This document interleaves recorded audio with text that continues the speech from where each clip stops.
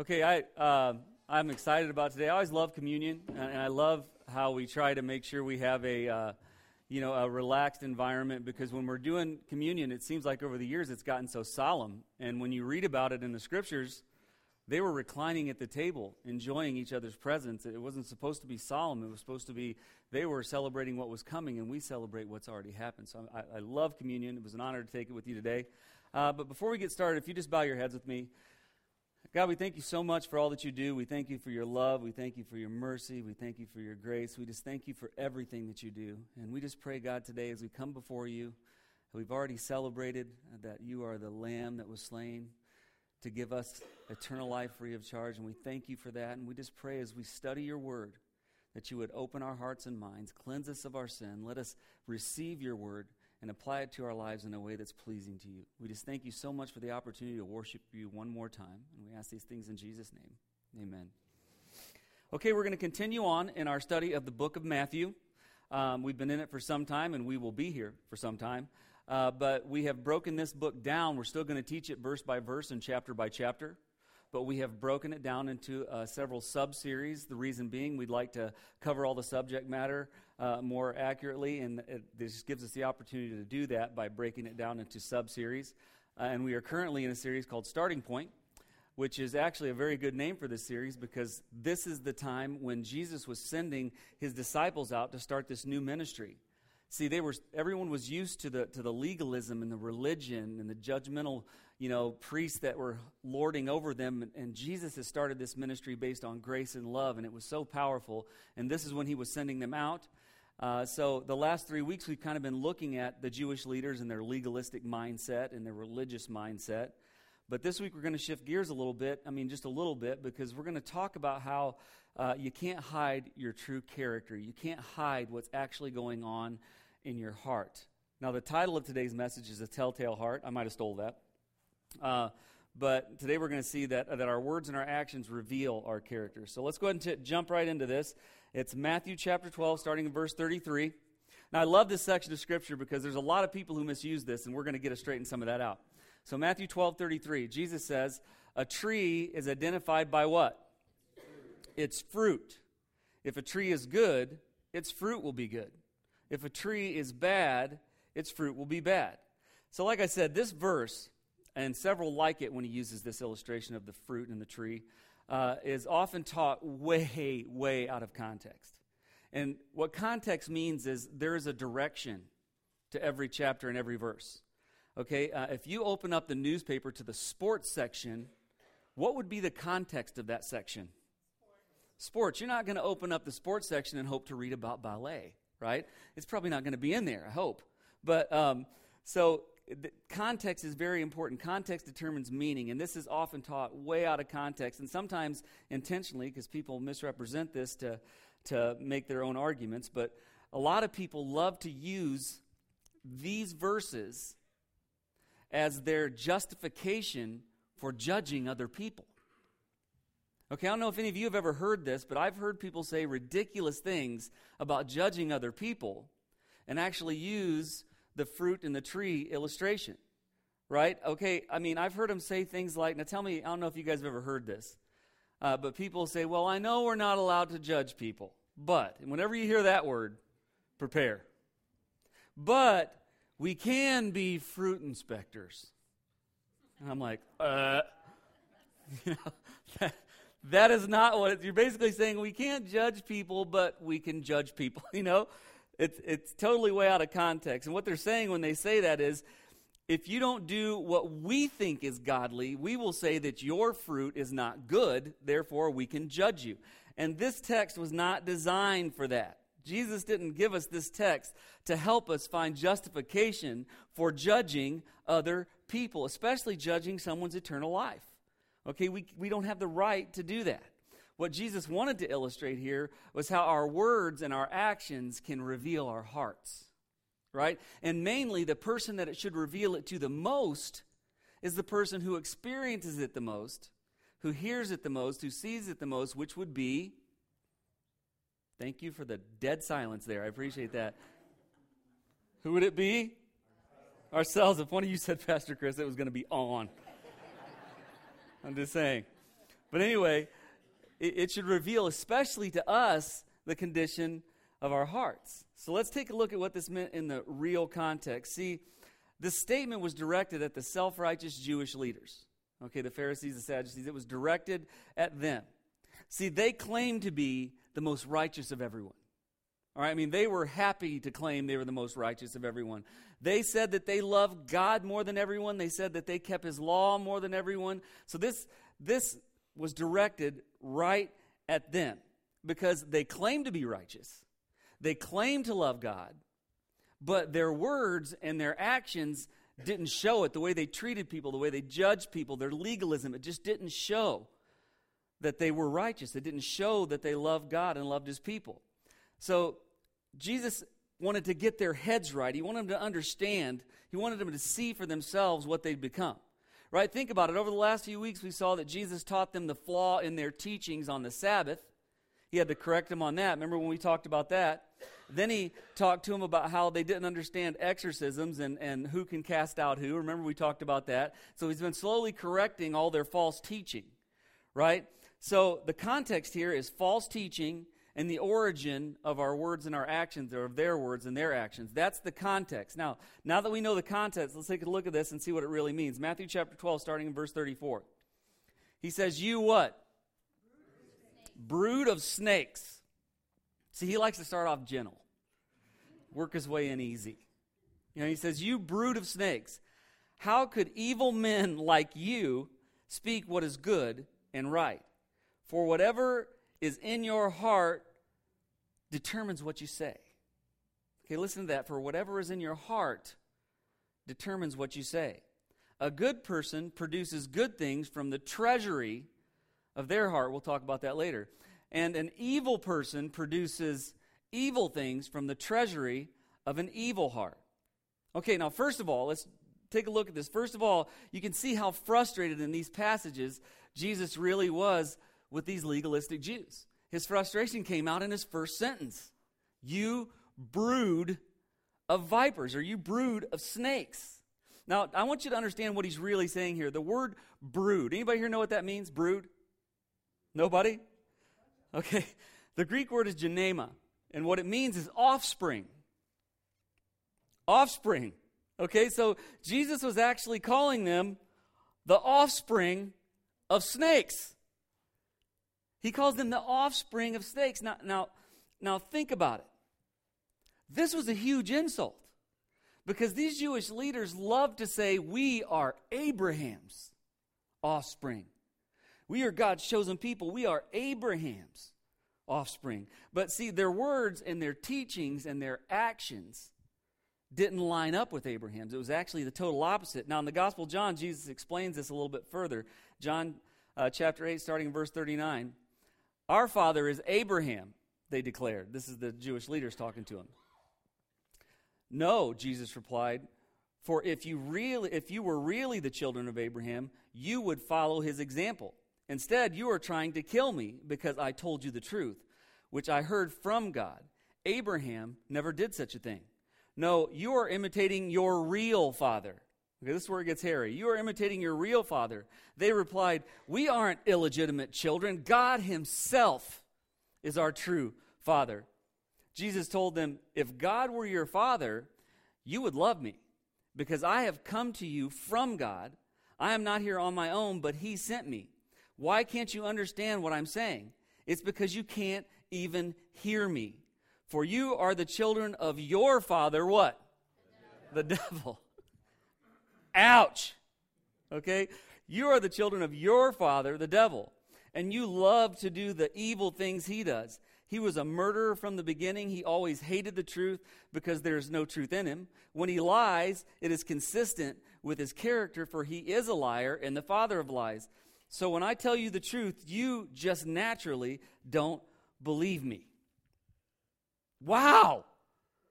I mean, he says you are not Abraham's descendants, maybe by blood, but if you were spiritually the descendant of Abraham, if you really followed what Abraham was trying to teach, the man called the father of faith, if you really were following him, if you really were his offspring, you would have recognized me, you would have believed in me, and you wouldn't be trying to kill me and throw me in jail at every turn. So you are a brood of snakes. You are the offspring of snakes.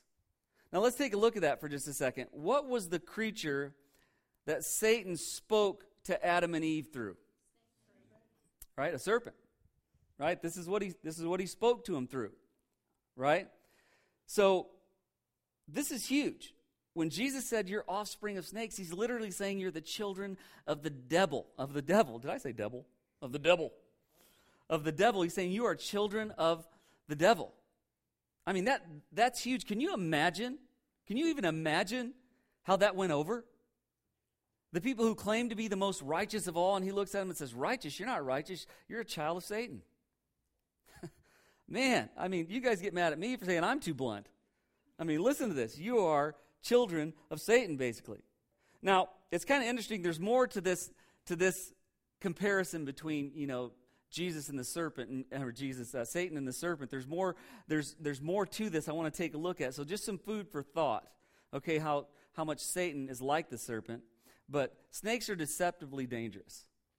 How many people here are afraid of snakes?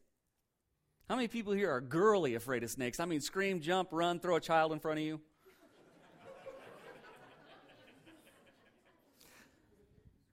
This is terrible, but I'm going to admit it anyway.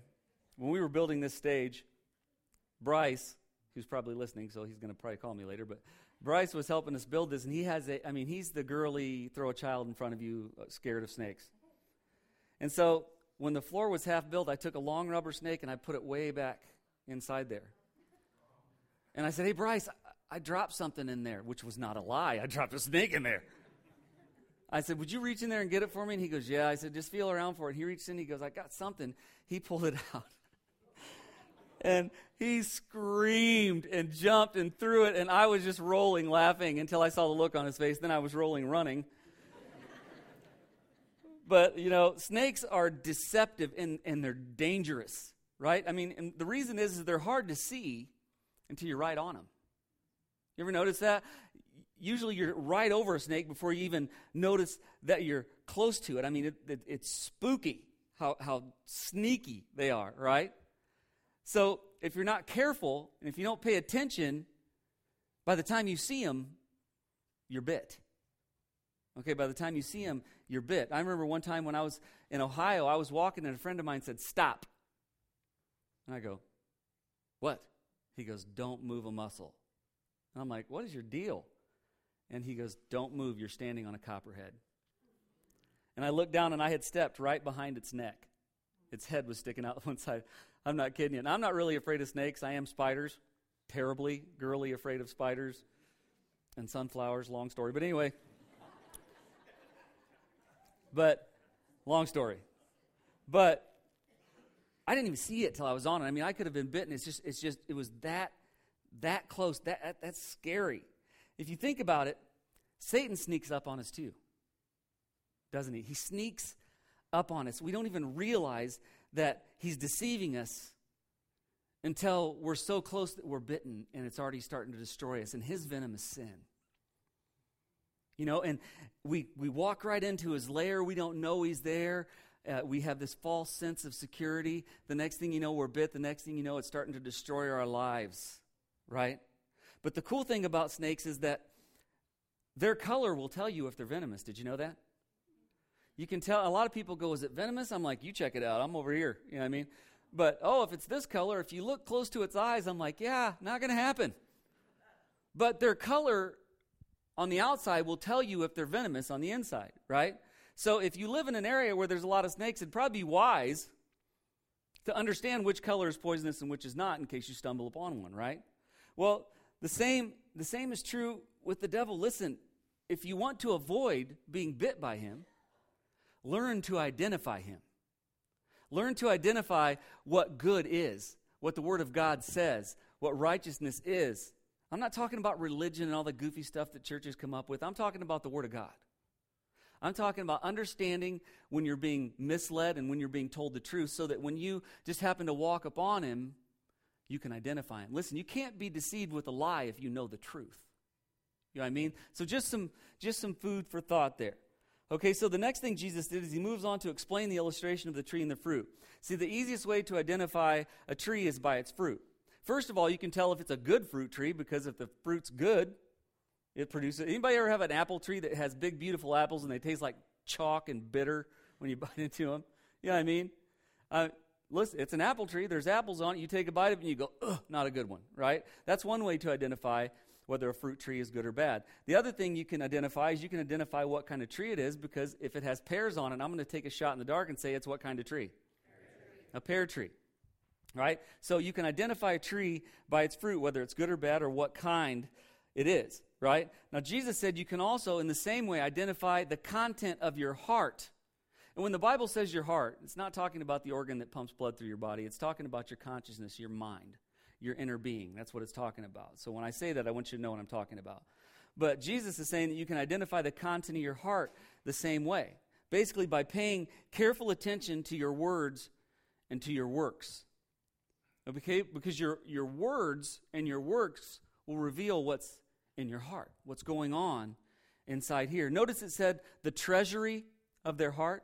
Remember when it said that in the first, second verse, I think it was that we're looking at? See, what that means is you can tell what's valuable to you by what comes out of your mouth and what you do. It's just revealing what's going on inside. So our words and our actions reveal what's truly valuable to each of us, right? And it's really important that we pay attention to that, because you can use the same method, the tree and the fruit method, to identify whether there's a good or a bad teacher. See, Jesus wanted people to know the truth so they could identify false teachers. We need to be careful about that. Listen, in our day and age, there is a lot of bad teachings out there. There are people that are clouding up the gospel, adding things to it, confusing people. And the best way to know you're never going to be deceived by a bad teacher is to know the truth, right? If a teacher is teaching what they can prove in the Word of God. I always tell you, and I've told you, I've been your pastor for 20 years, right? And I've always said, check me. Everything I say, every verse I give you, check it. Check everything I say. Don't take it as the gospel truth just because it comes out of my mouth. Check me. Every time. And if what I say lines up with the Word of God, then I am teaching truth and my teaching is good. If what I say does not line up with the Word of God or contradicts the Word of God, then I'm teaching a lie. But the only way to know that is to know the Word of God. And so Jesus was saying to the Pharisees and to the Jewish leaders, listen, look at what comes out of your mouth. Look at the things you do. It tells us what's in your heart. It should tell you that there's something wrong.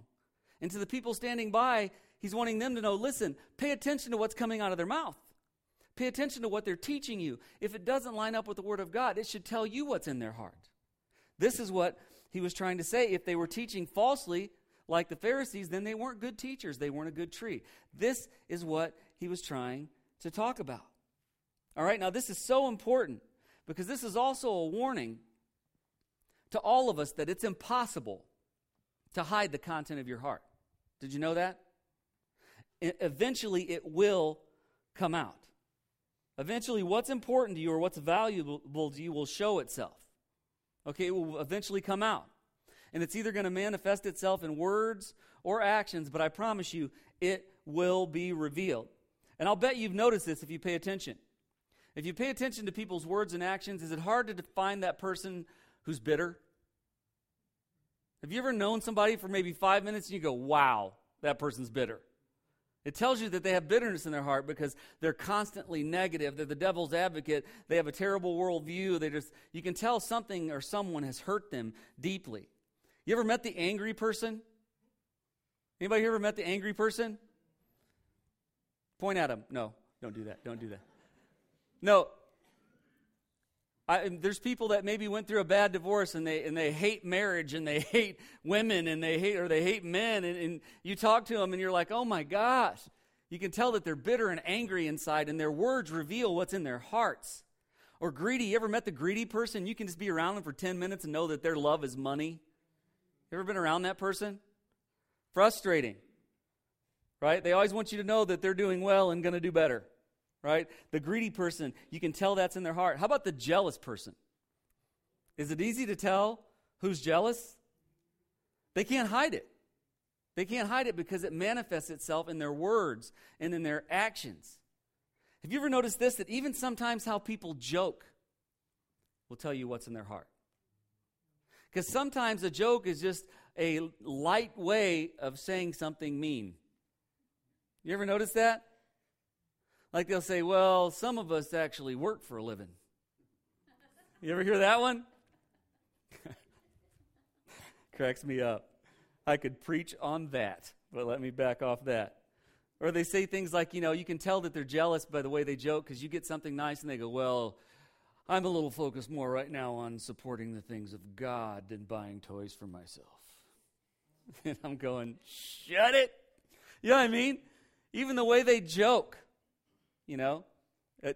our heart is always going to be revealed by what we say, by what we do. It's always going to be revealed. So if you're struggling with an issue, probably the easiest way to know that it's gone too far is start to listen to yourself. Pay attention to what you do and what you say. And identify what's going on in your heart, because it's going to come out of your mouth, and fix it. It's actually our heart's subtle warning that something is wrong. Because what you do and what you say is all reflecting what's going on in here, and what you do and what you say isn't good. If you're always angry at people, if you're always gossiping about people, if you're always trying to take other people down, that's your heart's way of saying something is wrong. Pay attention. These verses were not designed to teach you, other than identifying false teachers, they weren't designed to give you a reason to judge others. But I'll tell you one thing they were designed to do was to let you know when something's wrong in here, because it will come out. It will come out. So pay careful attention to that and fix it. When you start to notice that your actions and your words contradict who you say you are, something's wrong. Your heart is revealing to you that something's wrong. The fruit that you're producing is revealing to you that something's wrong. Fix it. Because if you see it, it won't be long until what? Everybody else sees it. It's going to happen. So really, really powerful. Let's move on. Matthew 12:36. Jesus said, and I tell you this, you must give an account on Judgment Day for every what? Idle word you speak. Every idle word you speak. Does that make you think a little bit about how you speak? Because you're going to give an answer for it, right? Verse 37, the words you say will either acquit you or condemn you. Okay, this is huge. This statement often confuses people. But again, remember the context, right? So if your words reveal your heart and your mind, which basically means if your words reveal your heart, means reveal your inner person, what's going on inside. If your words reveal that, then what's really going to be the thing that judges you is your heart, your inner person, what's going on inside. Right? That's what's going to judge you. The speaking, the action are just reflections of what's going on in here. Now, notice he said Judgment Day. Now, I want to make one thing clear.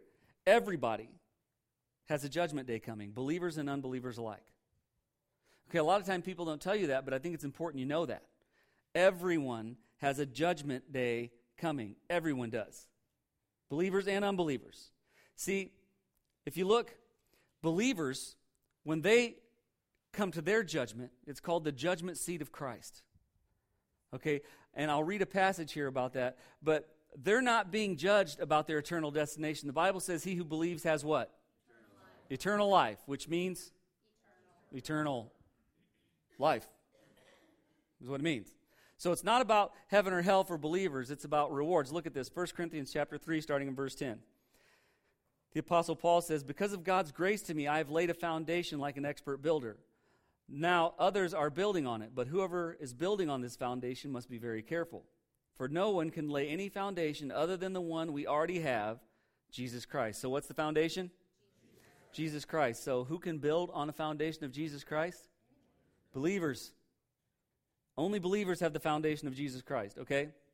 Anyone who builds on that foundation must use a variety of materials, gold, silver, jewels, wood, hay, or straw. But on the judgment day, fire will reveal what kind of work each builder has done. Now, don't be scared about fire. 90% of the time when you hear about fire in the New Testament, it's talking about judgment or purification. It's not talking about hell. That's what everybody thinks immediately. Fire, hail. It's not what it's talking about. I got Southern there really quick, didn't I?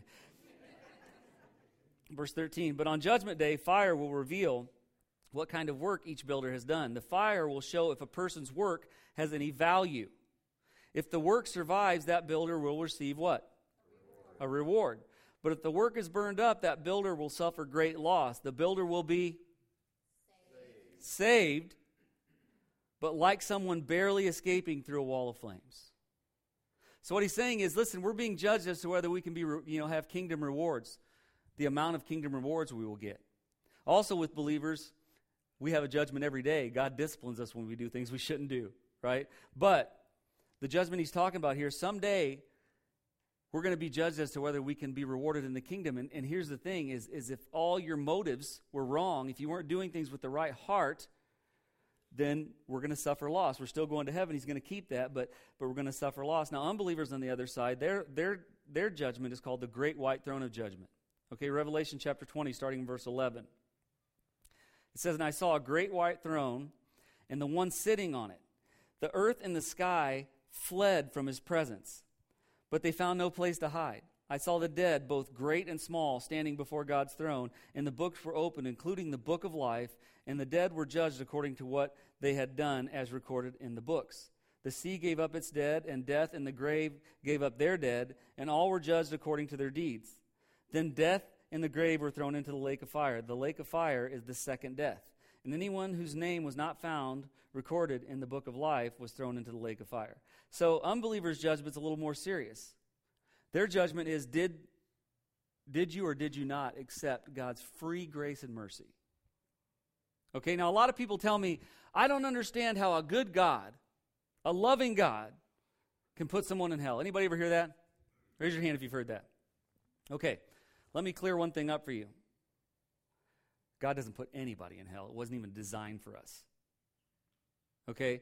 As a matter of fact, he said, I'm going to make it so easy to avoid that place that all they're going to have to do is believe. I'm going to give them the easiest possible gift.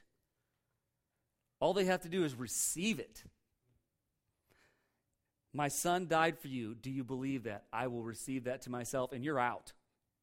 The people of the great white throne, I can't even imagine when God says, I gave my son to die innocently for you, so that all you had to do was believe so that you could miss this terrible place. So this judgment is because you refused to believe. I didn't want you here. This is the other judgment that he's talking about. But at all those judgments, we're going to give an account for what was in our heart. If they refuse to believe, that means in their heart they rejected God. If you're a believer and don't do things with the right motives or do things the way God asked you to, then you're going to lose kingdom rewards. But we will give an account for every idle word, and we have a natural warning system. What's coming out of our mouth and our actions.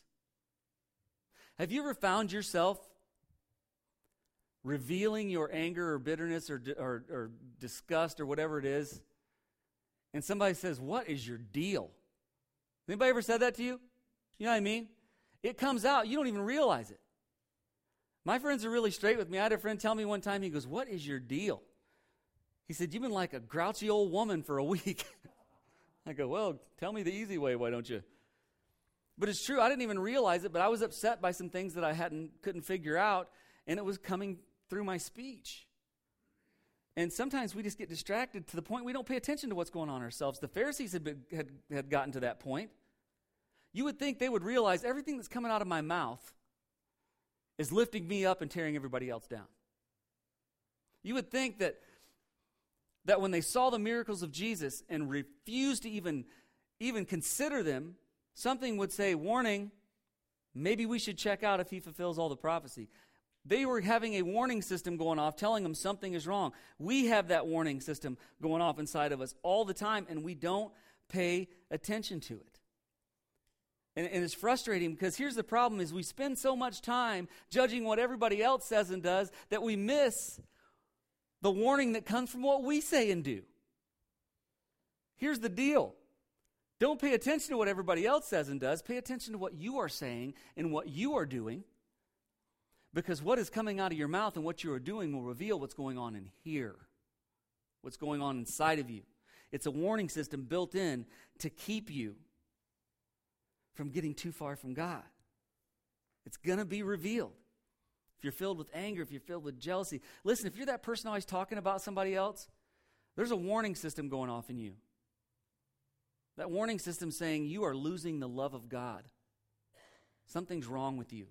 You need to pray your way through it. There's a warning system going off in there.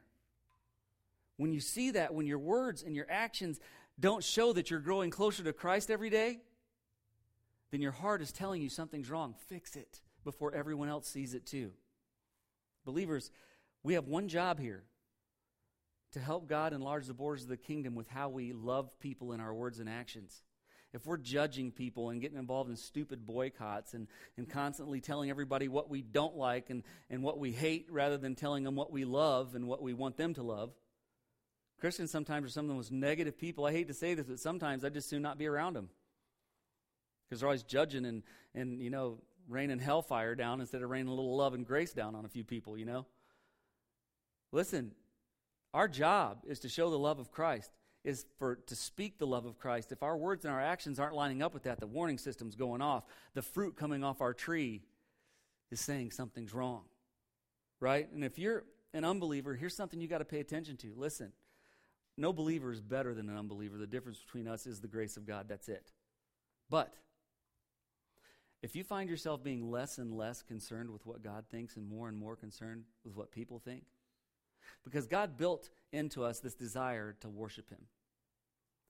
And if you find yourself hard to that and getting harder to it, your heart is trying to tell you through your words and your actions you're getting farther away from the saving grace of God and you need to turn back. If it becomes easier and easier to accept your rejection of Christ, if you can laugh it off, your heart is warning you that something's wrong in here and you need to fix it. So, to close this out and try to summarize this, the easiest thing I can say is, I think the best thing we can do is do what the Pharisees stopped doing. And that is start paying attention to the fruit that's coming from us. Look at yourself as a tree. And if you want to be a fruit inspector, inspect your own fruit. What are you saying? What are you doing? What do what you say and do reveal about what's in here? And if you don't like the fruit you're picking up that's falling off your tree, you better change it in here, and the fruit will change too. You with me? Anybody ever notice the fruit starting to get a little spoiled in your life? Listen, make some changes before everyone else notices it too.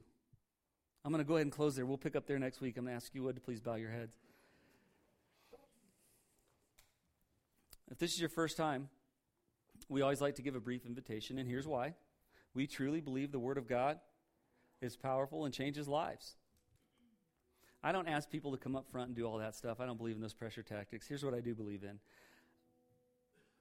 If you're not sure where you stand with Christ, I remember being that person sitting in the pews, and I didn't understand the whole church and religion thing, and I was 21, 22 years old, and my life was a wreck, and drugs and alcohol had taken over everything I had, and I just remember I needed something, and this pastor said, listen, I just want to pray for you if you're not sure where you stand, and the moment I lifted my hand and put it back down, it's like the Holy Spirit said, I knew that you could feel me calling you, and now you've admitted it, and I'm going to stay with you until you come to me. So I like to give people that opportunity. So while every head is bowed and every eye is closed, if you'd like me to pray for you, not going to chase you down after church, not going to email you, I'm just literally going to pray for you. Just make eye contact and put your head right back down, or lift your hand, bless those people, and put it right back down. Bless those people, bless those people. I'm not going to point you out, and here's why. I just want to pray for you because I've been there. Bless those people. And if you're a believer, and lately you've noticed you don't like the fruit that's coming from your own tree, your words have become more bitter, your outlook has become more negative, listen, if you notice it, the people you're trying to reach are probably noticing it too. I'm going to pray that you believe enough to surrender whatever it is that's hindering you to Christ, so that when people see the fruit that comes from your tree, they'll see it's from God. Let's pray. God, I thank you so much for all that you do. I thank you for your love and mercy. I still don't understand how you could love someone like me. There is nothing good about me, even now. I prove every day why we need your grace to make it to heaven, because I constantly make mistakes. I am so thankful that your love and your grace is more powerful than my shortcomings and my sin. I praise you for the free gift of eternal life. And I just pray if there's someone here or listening online or watching online that doesn't know you, I just pray that whatever's been holding them back, that you remove that and let them just trust in the most simple and free gift you ever offered mankind. That's eternal life. If they can just believe that what your son did was enough to guarantee their eternal life, your word promises they'll have it. Sounds too good to be true. Sounds so easy, but it wasn't easy for Jesus. He paid the ultimate price. He suffered the pain so that it would be that easy for us because of his great love for us. I just pray they make that step. And if they do, I pray they contact us or contact a local church or a good Christian friend, just someone to help them begin their journey and walk with them in their journey. And God, for those of us who know you, it's so easy to get distracted. It's so easy to allow ourselves to start producing the kind of fruit that doesn't glorify you. Let us examine our own hearts. And if anything's hindering us from showing your love to other people, let us just get it out of our lives. Because when we speak, we want people to hear you. The things we do, we want people to see your hands at work. I just pray that you bless us to be the representatives you designed us to be. As we leave here today, God, I pray that you would keep us safe. Let us live what we profess every day. I pray, God, that each one of us has a passion and a desire to share your love with others. And if you don't return to take us home before we get the opportunity to come together and meet again, I just pray that we would come together excited, ready to give you praise and worship one more time, because you are so worthy of it. We just thank you and we ask these things in Jesus' name. Amen.